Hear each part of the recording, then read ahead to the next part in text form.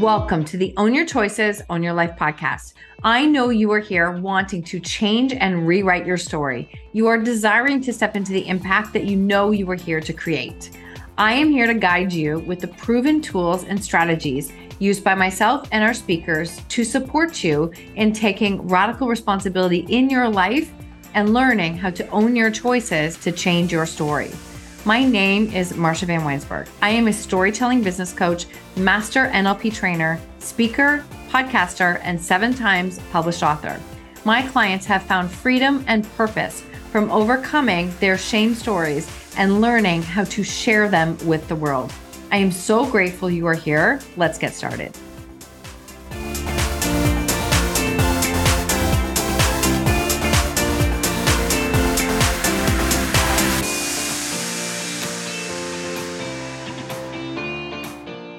Welcome back to the show. This is a Monday episode, and we are literally wrapping up. We have wrapped up the first immersion for Outspoken, which means the very first cohort of students have come through and graduated. Outspoken is the 6-month coaching certification, and it allowed me to just sit and reflect on a couple of major differences in my life before NLP and after. And I do want to share this. This is not a sales pitch. This is just sharing, because there are parts of myself I don't even recognize the difference. And that's not to say that I was wrong or bad before at all. I just want to share the differences. So NLP, subconscious reprogramming, neurolinguistic programming, actually came into my life around 10 years ago. And although I had no idea what it was or what I was doing, I was diving into the work of Tony Robbins at that point. And in the world of NLP, Tony is one of the very first people who brought it mainstream. He did not create NLP, but he brought it to mainstream coaching, and he actually normalized it. But he never called it that. And what I found is the thing that drew me to him was that through Tony's work, I understood what state was. And when you understand what state is like your internal energy, how you see the world. And your state will dictate how you respond to challenges that you're walking through. So state is incredibly important. And 10 years ago, I found myself constantly in a space of saying, I felt stuck. I was stuck in my life. I was stuck in my health. I was stuck in waiting for the world around me to change. Stuck. Everywhere I was stuck. Do you know how I felt? Stuck, because it was literally the only word I said. And so I really started to dive into his work. That became the beginning of understanding what my words were, what my thoughts were, how they were determining my belief, what you speak about, you bring to life. And it was like a really profound start to this. But it wasn't until 2020 when I was in the hospital recovering from back surgery, in a space of not sure if I was going to, and I say this, I'm not glorifying this, almost dying twice, getting ready for a blood transfusion, and another time with hyponatremia, which is an insanely low salt level. And I remember feeling like I was never going to recover, but I was in bed trying to figure out how I was going to get to walk again. How is this going to work? Trying to consciously push my mind and body to make it happen. Our conscious mind is incredibly powerful, but it's really only responsible for 1 to 5% of what we create. It's our goal setter. It's great at setting the goal. That's the vision board, all the things that you do, right? The agenda, what you plan out, etc. And so here I was in this space, signing up in the hospital bed, and it crosses my path. And it's at this time, I'm hearing NLP talking about it from the sense of healing. And I thought, well, this is interesting, because here I am in this space of constant burnout in the hospital, recovering from back surgery, having unbelievable experiences in my recovery. And I was like, maybe I should be looking at some other way of doing this. I know we're not supposed to say the word should, but I was in this space saying, maybe I need to look at this differently. Maybe I actually do have to find a way to do life differently, because I am 50 years old. I do have back surgery. I am trying to learn how to walk again. The pandemic has happened. My job is gone. I'm starting from scratch with honestly not a really clear idea of what I was doing yet. And I thought, what the hell? Like, what the hell? This is a leap of faith. Let's just try it. And then I did. And I want to share some of that with you because I was on a podcast last week and they asked me what is different in my life from then until now because of NLP. And I thought, what a great question, actually. So I'm going to share it before. All right, before this work. So I've done NLP training for the last 3 years. I took my practitioners, my masters, and then went on to do my trainer so that I could create my own certification. So before NLP, this is like real and raw, being so honest with you. I did not trust my voice or my message. And I think I've spent a big chunk of my life outspoken, but damn, was I a fighter who was outspoken. I literally took every single fight that I could get. So deep down, I had this perfectionist people pleaser that was set on repeat. I pushed so hard to burn out regularly that I thought it was a badge of honor that, like, look at me, go. I could do it all. You need something done? Sure, give it to me. I'll get it done. I don't care if I don't sleep like more than a couple hours. I'll get it done because it was a sign of success, which is crazy, but that's what my mind was set on. And then not only that, of course, I wouldn't be able to do it. And I would burn out, I would get sick, I would need time off. And then I did nothing but shame myself for, like, what is wrong with you? Like, why can't you do more? And meanwhile, if I can actually look back, I think I would do like literally 5 times what most people would do.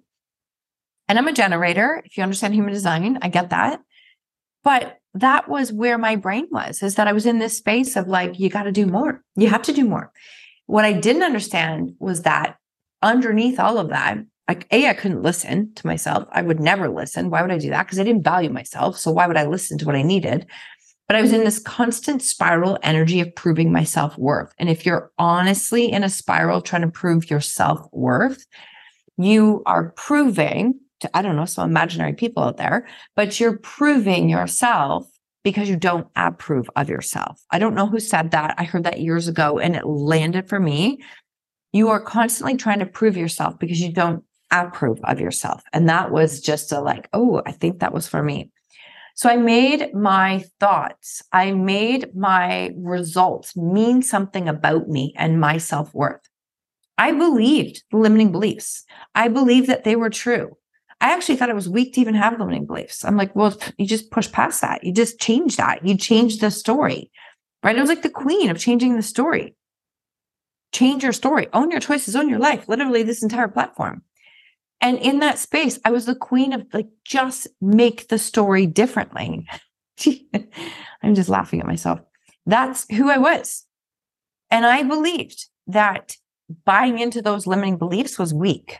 That was weak. You don't do that. It's just weak. And I then subconsciously let that predict my success or lack of success.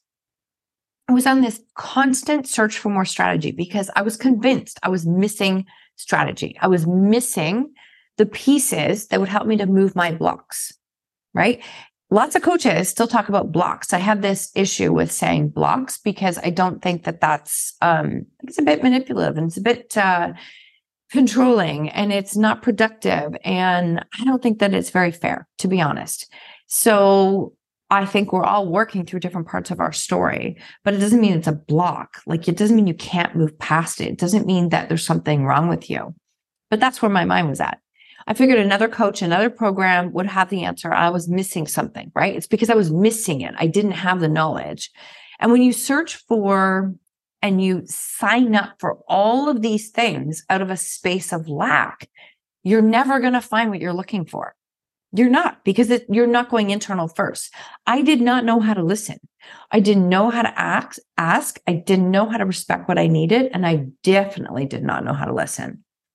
These decisions were coming from a space of lack. They were not coming from a space of empowerment, which is why I will never convince somebody to join one of my containers or one of my programs. Because I only want people to make a decision out of a space of empowerment, literally out of a space of empowerment. And I think if you toxically push someone into joining one of your programs, like manipulatively, what happens is that actually becomes toxic money and it nobody wins. like nobody wins. So it's really interesting. That's how my brain sees it now. And it is something I've been told because of that mindset, I have a money block. I've been told that recently. I don't buy that, but thanks for your opinion. So I will only make those decisions out of a space of empowerment. Let's fast forward to after NLP. And I'm talking about like not just taking a course and learning it. I'm talking about taking the course, learning it, integrating it in all areas of my life in order to make it, like, have it be part of who I am. So everything requires integration. You could take lots of courses. You can, like, God knows I've taken so many. You could take lots of courses, but if you're not integrating that into your life, who you are, that means you're embodying it. You're practicing what you preach, right? You're actually like walking the talk. You're doing it. So after NLP, and this is incorporating it for 3 years after learning, because I'm still always learning, is I'm not going to tell you it's perfectly smooth because I am not going to lie to you, right? I don't lie. That's ridiculous. In fact, I'm going to tell you that we have been walking through one of the toughest years we've walked through in a long time, with so many challenges and things that are being like thrown at us left, right, and center. Combine that with like, it's been a big year, right? This is like almost like year 3 post-pandemic. I'm not going to go there.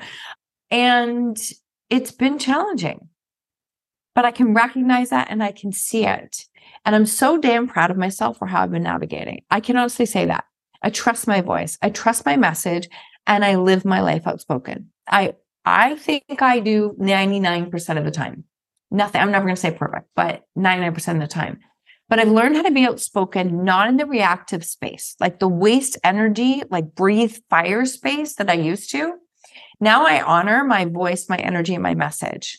I pick my battles. I literally do. I don't fly off the handle. I don't like breathe fire on every single fight that crosses my path. I don't, because I value my energy. And that is such a massive shift. I pick those battles, right? I listen way more than I ever used to. And I honor and value what I need. I prioritize rest and self-care, healing, and subconscious reprogramming tools. Like, I prioritize them like I used to prioritize my strength workouts and my running workouts. Like, I prioritize my subconscious work, my mental health more than I ever used to. It's like the missing link. It's something that I just did not value before. I recognize my thoughts. I see them as thoughts. They're like clouds that move through. But those limiting thoughts that want to anchor in, plant, grow roots, and take up me, I don't take up space in my life and my body. We don't let that happen. Instead, I recognize that my thoughts are the building blocks to belief. That's what they are. My beliefs come from my thoughts. So if I want to change my beliefs, it comes from my thoughts. Rewriting and reprogramming new empowering thoughts. Hello, subconscious reprogramming. That's literally what it is. Subliminals, hypnosis are going daily in my world, daily. And I cannot tell you the difference that they have made. Massive difference in my life. Limiting beliefs, I see them, I honor them. I know they're part of my makeup. They're part of my old story. But I don't resist them like I used to. I don't judge them. I don't shame myself for having them, and I don't criticize myself. I see them. I use my tools to go to the root of the cause with the techniques that I have access to create lasting change in my life. And I understand the power of my subconscious mind to support my conscious mind in going after my goal. Remember when I said to you earlier, your conscious mind is your goal setter. That's the one that makes the vision boards and maps out your schedule. Your subconscious mind is your goal getter. Without the goal getter, the goal setter can set the prettiest vision board she wants, and it will not matter. That goal getter has got to be on board, has to be on board. 100% has to be on board. So these are some of the things that have changed in my life. And yeah, it's taken me 5 decades to learn them. Just being real, 5 decades. That's all. And I would love to shorten that learning curve for you. It is very possible, but it requires work. I would love to see you commit to yourself and your growth like no one's business. Commit to yourself, because that's where the game changes. It absolutely is where the game changes. This is the work that we do in Outspoken. Outspoken kicks off the 2nd cohort in January. You can still save $1,000 in the show notes, or if you have any questions, just DM me and I'll answer them for you. If you want to try a little bundle, building outspoken self-belief in yourself, there's an audio bundle in the show notes. It is a hypnosis and 2 subliminals, 2.5 hours of content. I think it's $27. That is in the show notes too. This is the difference in my life between now and then. I spent my entire career believing you could change the story, because I'm all about changing stories, change the story by consciously just making it happen. And that's not true. I own that now. It's not true. Part of the equation, but only 5%. Allow your subconscious mind healing, prioritizing your own personal growth, understanding the power of your thoughts, empowering yourself, working with supporting yourself subconsciously is where the change comes in. This is the long-lasting change, and this is actually how you change the story. This is literally the work that we do at Outspoken. So whether it's for you or not, link is in the show notes. If not, I hope you found some value in today and you actually could see yourself in my story, because I guarantee you, I know I'm not alone. Thank you so much for being here. Have an incredible day.